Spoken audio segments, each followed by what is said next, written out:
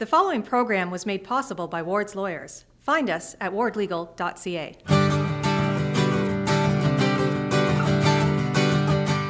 Welcome to the program. 2 weeks ago today, I got shot number 2, giving me superpowers, or so I would have myself believe. We'll revisit that marvelous experience. Bees are the bee's knees in Reaboro. We'll take you to a new pollinator garden there that its creators say also attracted neighbors. Food source Salsa is flying off shelves, the story behind that unique homemade fundraiser, and music by Looking for Heather. My name is Denny Grignon, and this is the Advocate Podcast, stories from Kawartha Lakes. Well, despite all the good news of vaccine rollouts and restrictions being lifted and finally getting a haircut, some reminders that we are not out of this yet. That back to normal is not always just around the corner, or in this case, just over the next furrow. A furrow, by the way, is that ditch created when a tractor plows a field. The International Plowing Match, which was scheduled to take place here in Kawartha Lakes in the fall, has been canceled again. Few were surprised when it was canceled last year, but this year there was hope that it would take place. Councillor Ron Ashmore has been a big proponent of bringing the IPM, as it's known, to our area. He joins me on the line now. Mr. Ashmore, thanks for being with us. Now, what was your reaction to this news? I was quite surprised because from the last I had heard, as the fall would approach, we would be able to have these numbers outside. I mean, what was really disappointing was that, obviously we were told we couldn't have it for this year, but then now we've been put in the queue for 2 years after that. But really, it's disappointing because when I talked to them, the last I talked to them, things were a go, and then obviously this week they announced that they couldn't do it. And then when I talked to a staff member there, they said that they just could not get the provincial government to pin down a percentage, whether it's 40, 50, 60%, like how much you could have outside capacity. So that it was just the lack of a number that they based their decision that they just couldn't hold it, which is very, very unfortunate. Well, not to get too bogged down on numbers, what would 50% represent? You know, I don't know the capacity of Lindsay Exhibition Grounds, but I know that previous International Plowing Match and Rural Expos, for example, the last one I was at, which was the last one in just west of North Bay, it was around 90,000. So say 50%, 40 some thousand would be allowed, and that would be certainly a good crowd. I mean, generally the Lindsay Exhibition, I think they get up to 30, 40,000 or 50,000 in a 5-day period. So, I mean, it would be equivalent to what they would have for the exhibition. So I think they could have done it, but I mean, I know it's not the exhibition's fault. It's all provincial mandated that they weren't allowed, and they just couldn't apparently get a pinpoint an amount that they could have. So yeah, I mean, I don't know whether it was just because there's not enough space or whether it wasn't they decided on the location. I mean, the Lex grounds, I'm sure they decided that's where they're going to have it. But I don't think even if they had it in another location, it would have made any difference. It's just that they could not get any commitment from the provincial government, unfortunately. So, what was the situation last year? Did they just bump the whole year ahead, or were they thinking a queue as well? Because I recognize that this isn't going to come around for us until 2024 again. We were to be 2020, and then obviously last year we couldn't hold it, so we were bumped ahead to 2021 and 2022. Granville County, I think Kempville area was to get it. I had thought that, well, if we couldn't host it this year, 2021, then we should be next in line and for 2022. However, that apparently is not the case. So we have to wait for 2 more plowing matches to happen, to occur, and then we have to wait till 2024, from what I've read from the media release. So we have to wait. Did they explain to you why they didn't just defer it to just push everything up another year?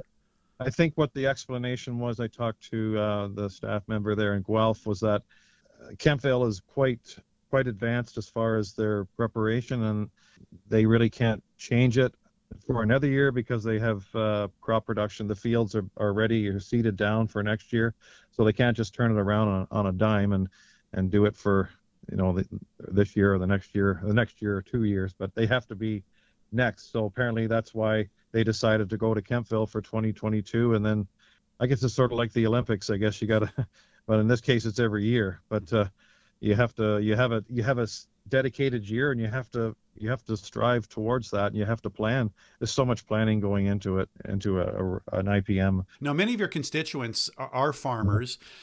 Even if they don't participate in the event, they make up a big proportion of the crowd. What are they telling you about the decision to cancel again? Well, I mean, it's such fresh news right now. I really haven't had much feedback yet, but I mean, as the news gets out, I'm sure the majority would be disappointed, obviously, and yeah, we have quite a few rural areas. I mean, in Ward 6, we have Omemee, Reaboro, Downeyville, Dunsford, and many other lake communities along Sturgeon Lake and Pigeon Lake and everything in between. So, yeah, there's a huge rural component to this ward. I can't speak for them, but I would definitely be sure that they would be pretty disappointed. I think they'll rally again. I mean, it's we've waited this long since 1992. I mean, I hate to say, well, we can wait another 2 more years. Well, we really don't have much other choice. I mean, you either wait 2 more years or you wait another 20 years. So basically, that's where we're at. I think, at least we're in the queue, we're on the list. So you don't want to let that go, even if it's 24 months from now, 2 years from now. You've got to regroup, and you've got to reorganize again, and just look forward to the future. And 2 years will come pretty fast. The community puts a lot of pride, and they put a lot of work into the show, because they're showcasing their municipality, and they'll do anything to show it. They're showing it off, and they're marketing it. But they're proud. The main thing is that they're proud of their municipality, and I think it'll be quite a proud moment when it finally does occur, even if it is 2 years from now. Outside of the actual life of the competitors inside the boundaries of the Lindsay exhibition, what does this represent in its absence? What will that represent to the community as a whole? Well, economically, I believe it's at least about $20 million, $20 to $25 million of local sales and spin-off sales and spin-off economic activity. It'll definitely be a big boost. I mean, there's certainly a very positive aspects to it. So I can't see anything negative to it. But it all depends on it's all dependent on the volunteers. That's what makes it happen. Every plowing match, Rural Expo, it's the volunteers and the community. Well, let's keep our head down and plow ahead until 2024. Sounds like a plan.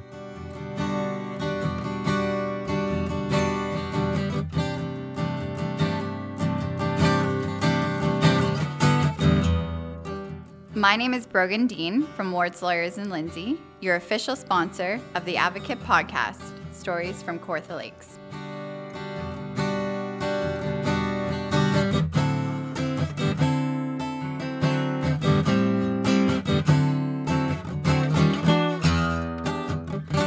You crush or chop some tomatoes, add in some onion, pepper, and a bit of whatnot, boil it down, and you got your salsa. Simple, right? Well, the Kawartha Lakes Food Source is counting on its mass-produced salsa to pique many people's taste buds while helping to generate funds for the local agency. In fact, it's available now in various outlets across Kawartha Lakes, which I'll list in a bit, right after I get the story behind this salsa. Heather Kirby is the executive director of the Kawartha Lakes Food Source. She joins me on the line from her office in Lindsay. Okay, Heather, when you were looking for a food to create and sell, why salsa as opposed to, cookies or muffins or even jams, which may not have been as demanding? Salsa was an easy choice. We did poll the community and our volunteers, and it came back 70% salsa. Okay, I have to ask, how many people did you survey when you cast out that net? How many people responded? We had 120. Around 120 respondents. It was over 100, but not 150. Did it surprise you that 70% chose salsa over anything else? I was actually thinking that hot sauce was going to come through, because when we did the survey it was probably 2 summers ago now, hot sauce was coming around, and it's a very niche market, and you can get hot sauces in curated boxes delivered to your home, and it's its own little underworld. So I really thought hot sauce was coming, but salsa came through in our community, and so we went with salsa. I am curious about the production, but let's go back without you giving me too many trade secrets, quote unquote. What was involved in that recipe? Because salsa is, I make salsa because it's hard to screw up. So do I.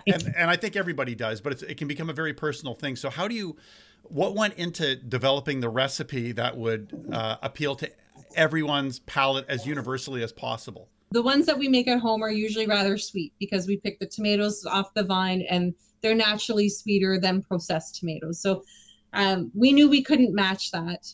To make a shelf-stable product, the pH of the overall product needs to be a certain level.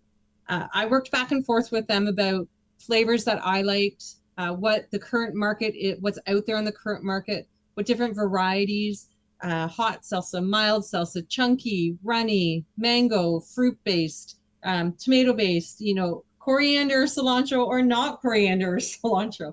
So we had all of these conversations, and they took all that research back. Once they came down to some options, I was then a board member myself, went down to sample. We had a testing day in about November. I want to know what that was like, Heather, to sit there with all these options now you're a professional food taster, but this is on your shoulders too, because you're coming back and you're going to be distributing it. So yes. What was that like?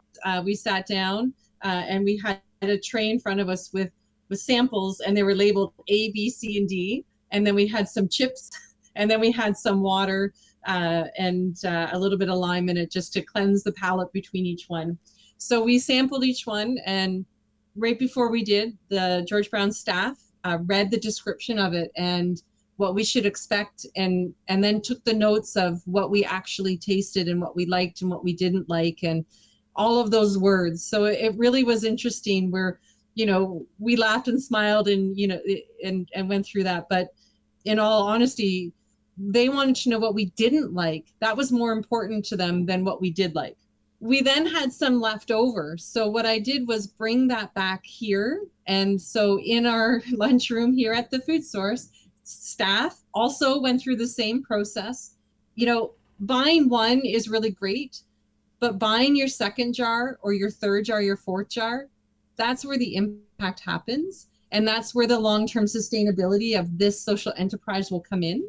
So it was important to me to capture what people didn't like so that we could adjust that. So I took all of that feedback and I sent it back to George Brown, and we ended up coming up with a recipe that was not any of those four, but it was a combination of them all.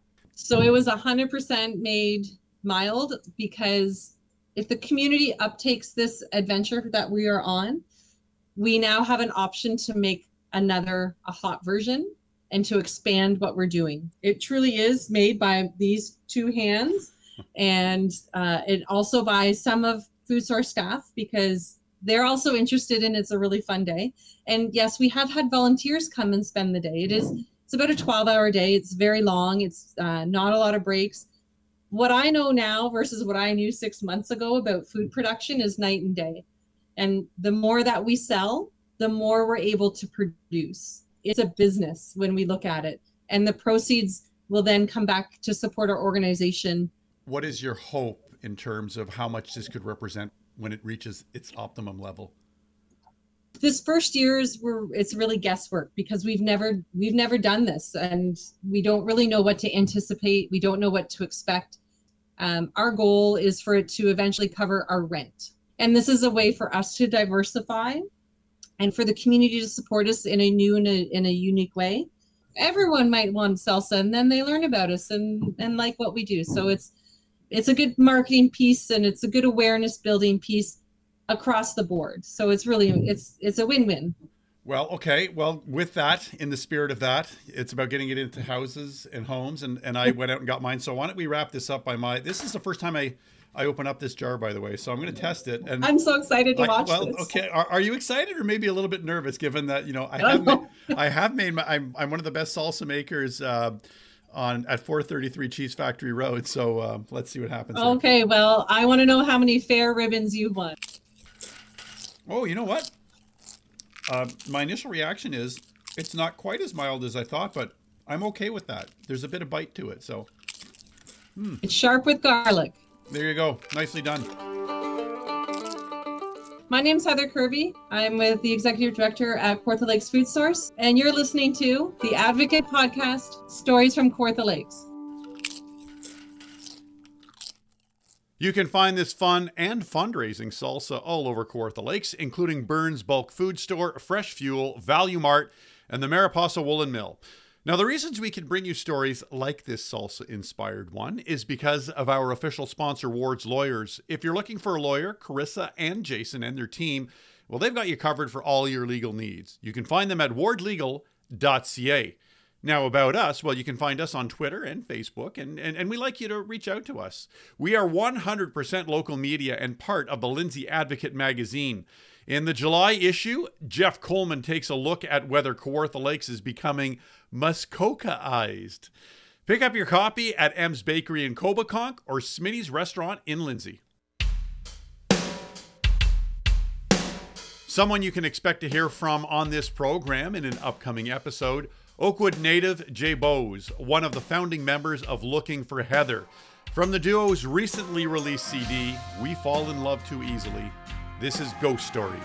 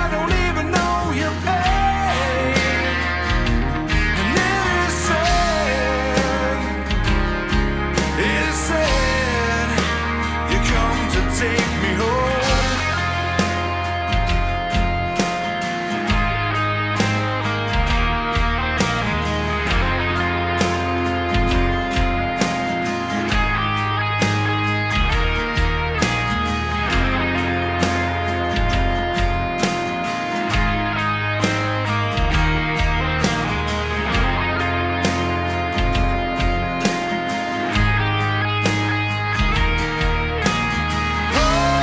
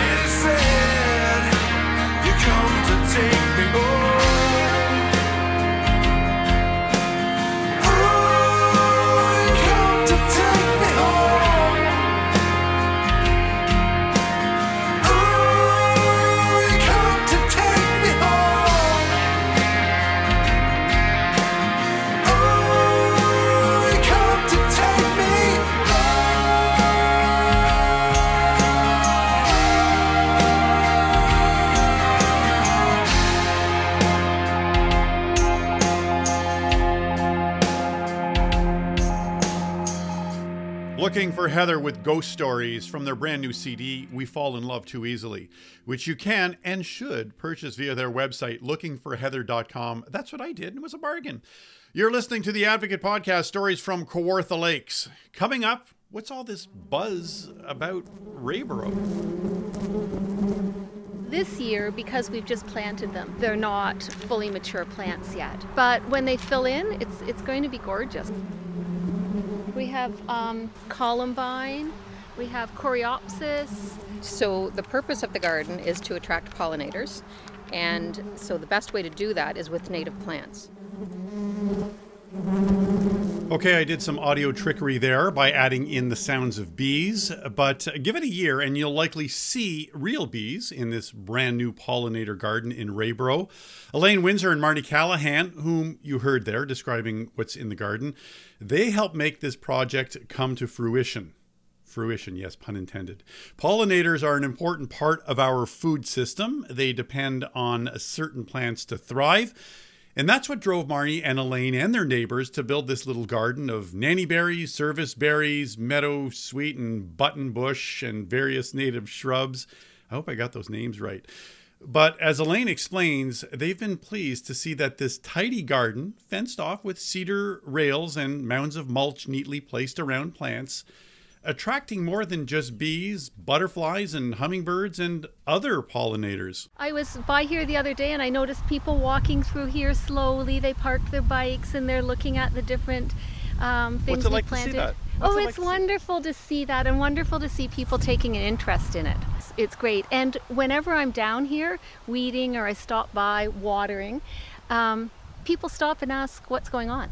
So it's kind of community building too, isn't it, Marnie? And that's was another objective of ours, to have a place where we could gather community, right?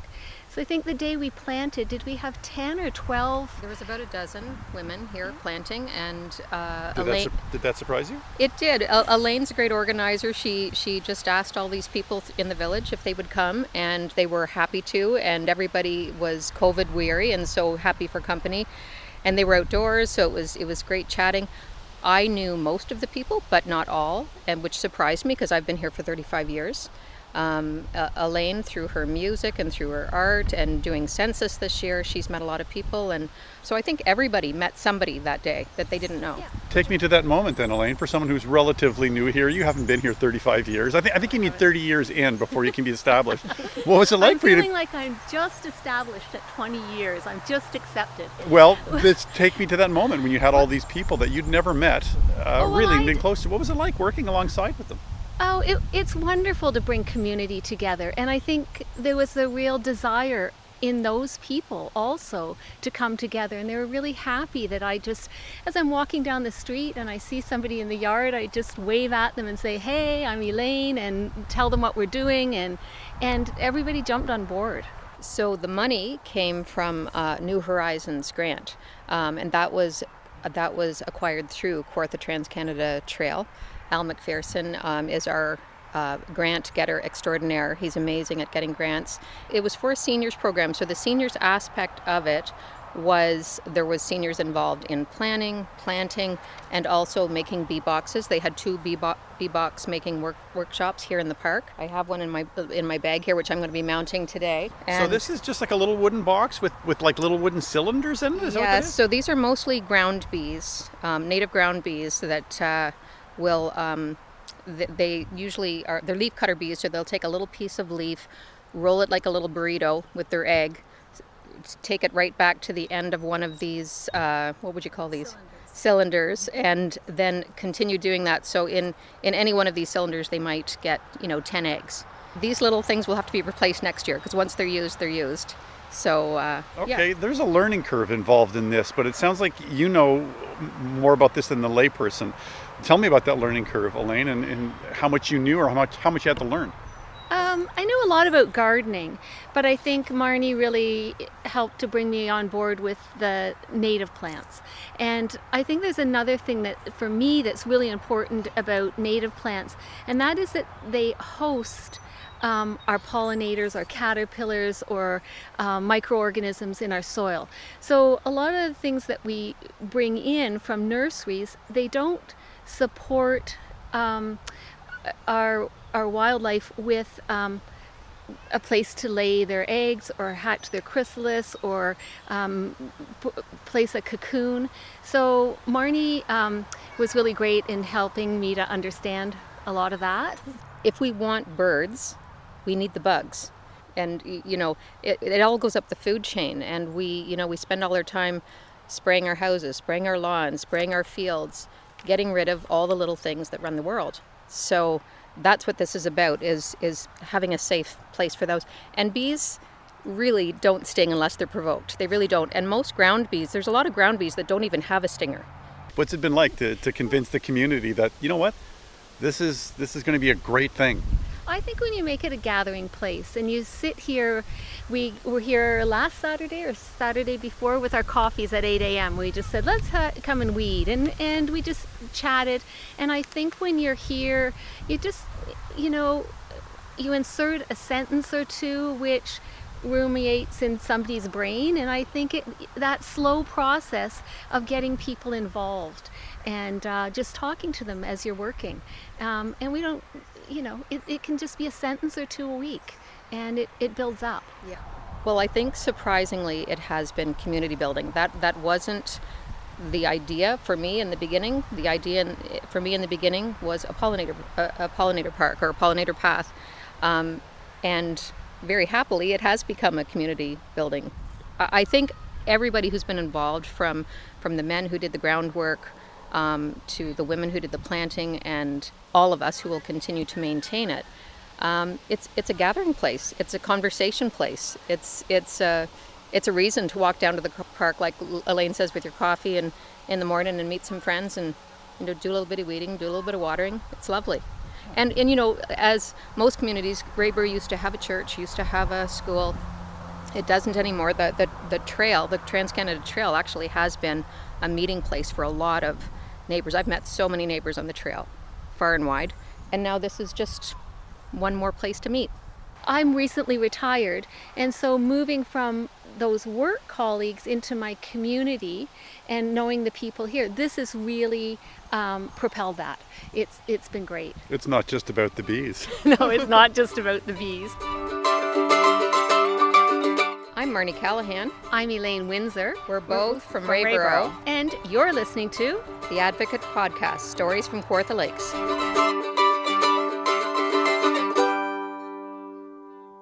Starting today, I am fully vaxxed, as in 2 weeks ago I received my second shot. Now, if you're one of those fence sitters or second guessers about the safety and efficacy of a first shot, maybe this will help quell some of that. Well, maybe it'll help answer some of your questions. Follow me as I walk into Remedies RX in Lindsay and sit down in that chair next to pharmacist Kathy Puffer's desk, ready to get jabbed, when I start out by asking her, are you finding a real difference in people's attitudes getting the second one versus the first one? Not really. Everyone's excited to get the dose, so... Anyone breaking down? Anybody emotional? I haven't had that happen yet. The second dose I gave, I was very emotional. But now I've given a lot, so I'm not getting emotional anymore. Okay, so I should prepare myself for that. I mean, I do cry at Tim Hortons commercials, so... and I don't like Tim Hortons. You might, I don't know, it's just, I had my second one yesterday, and it is a really good feeling. I have a pretty strong allergy to sulfa. Okay. And anti-vaxxers. I don't have an aversion to anti-vaxxers. I do as well. Do you? Yeah? I really do. Okay. Will this give me superpowers against them? Oh, I wish. I hope. I'm left-handed, so my right arm, I guess, please. Perfect. Will I feel anything immediately afterwards, or? No. Maybe a sore arm is about it. So no superpowers immediately? No superpowers, no. So is there anything I can take afterwards just to ease whatever pain I might have? Tylenol or Advil are fine. The hardest part is the documentation. It's not given a shot at all. This must be pretty exciting for you too, though, to be able to administer this. It's a happy thing. It is a happy thing. It really is. If the government wouldn't change the rules every 5 minutes, it would be even more happy. So if I do have any symptoms, when will I feel them? They could start later today. So I'm okay for a few hours then? Yeah, you'd be okay for a few hours. Most people that have had second have not had anything. Now, I have had some people with sore arm, some chills, fever, go to bed for kind of 24 hours thing. But lots of fluids today, I think helps to prevent that. My challenge is, I know one of the symptoms is possible lethargy. How do you counter that with my innate laziness? All right, here we go. Here we go. I'm not going to look. I hate looking. Don't look. I don't need you to look. Big breath in. You'll be all over before you know it. There you go. You are fully vaccinated. Okay. I think I feel the superpowers kicking in. I hope so. You don't even need a Band-Aid. Transformation taking place. I am Vax Maann, with superpowers such as hugging other fully vaxxed humans and going to the Century Cinemas and attending live plays at the LLT and the lab and boarding a plane. Though that last one may not be necessary for you and me, right, Two-Shot, my trusty canine sidekick? That's right, Two-Shot. We can now fly on our own mRNA power. Onward as we recruit other Vax superheroes all over Kawartha Lakes in communities like Cajun, Fenland, Dalrymple, Woodville, Janetville, Bethany. Thank you so much for this, Ms. Puffer. So I need you to hang around for 15 minutes? Yes, absolutely. I can do that. I will give you.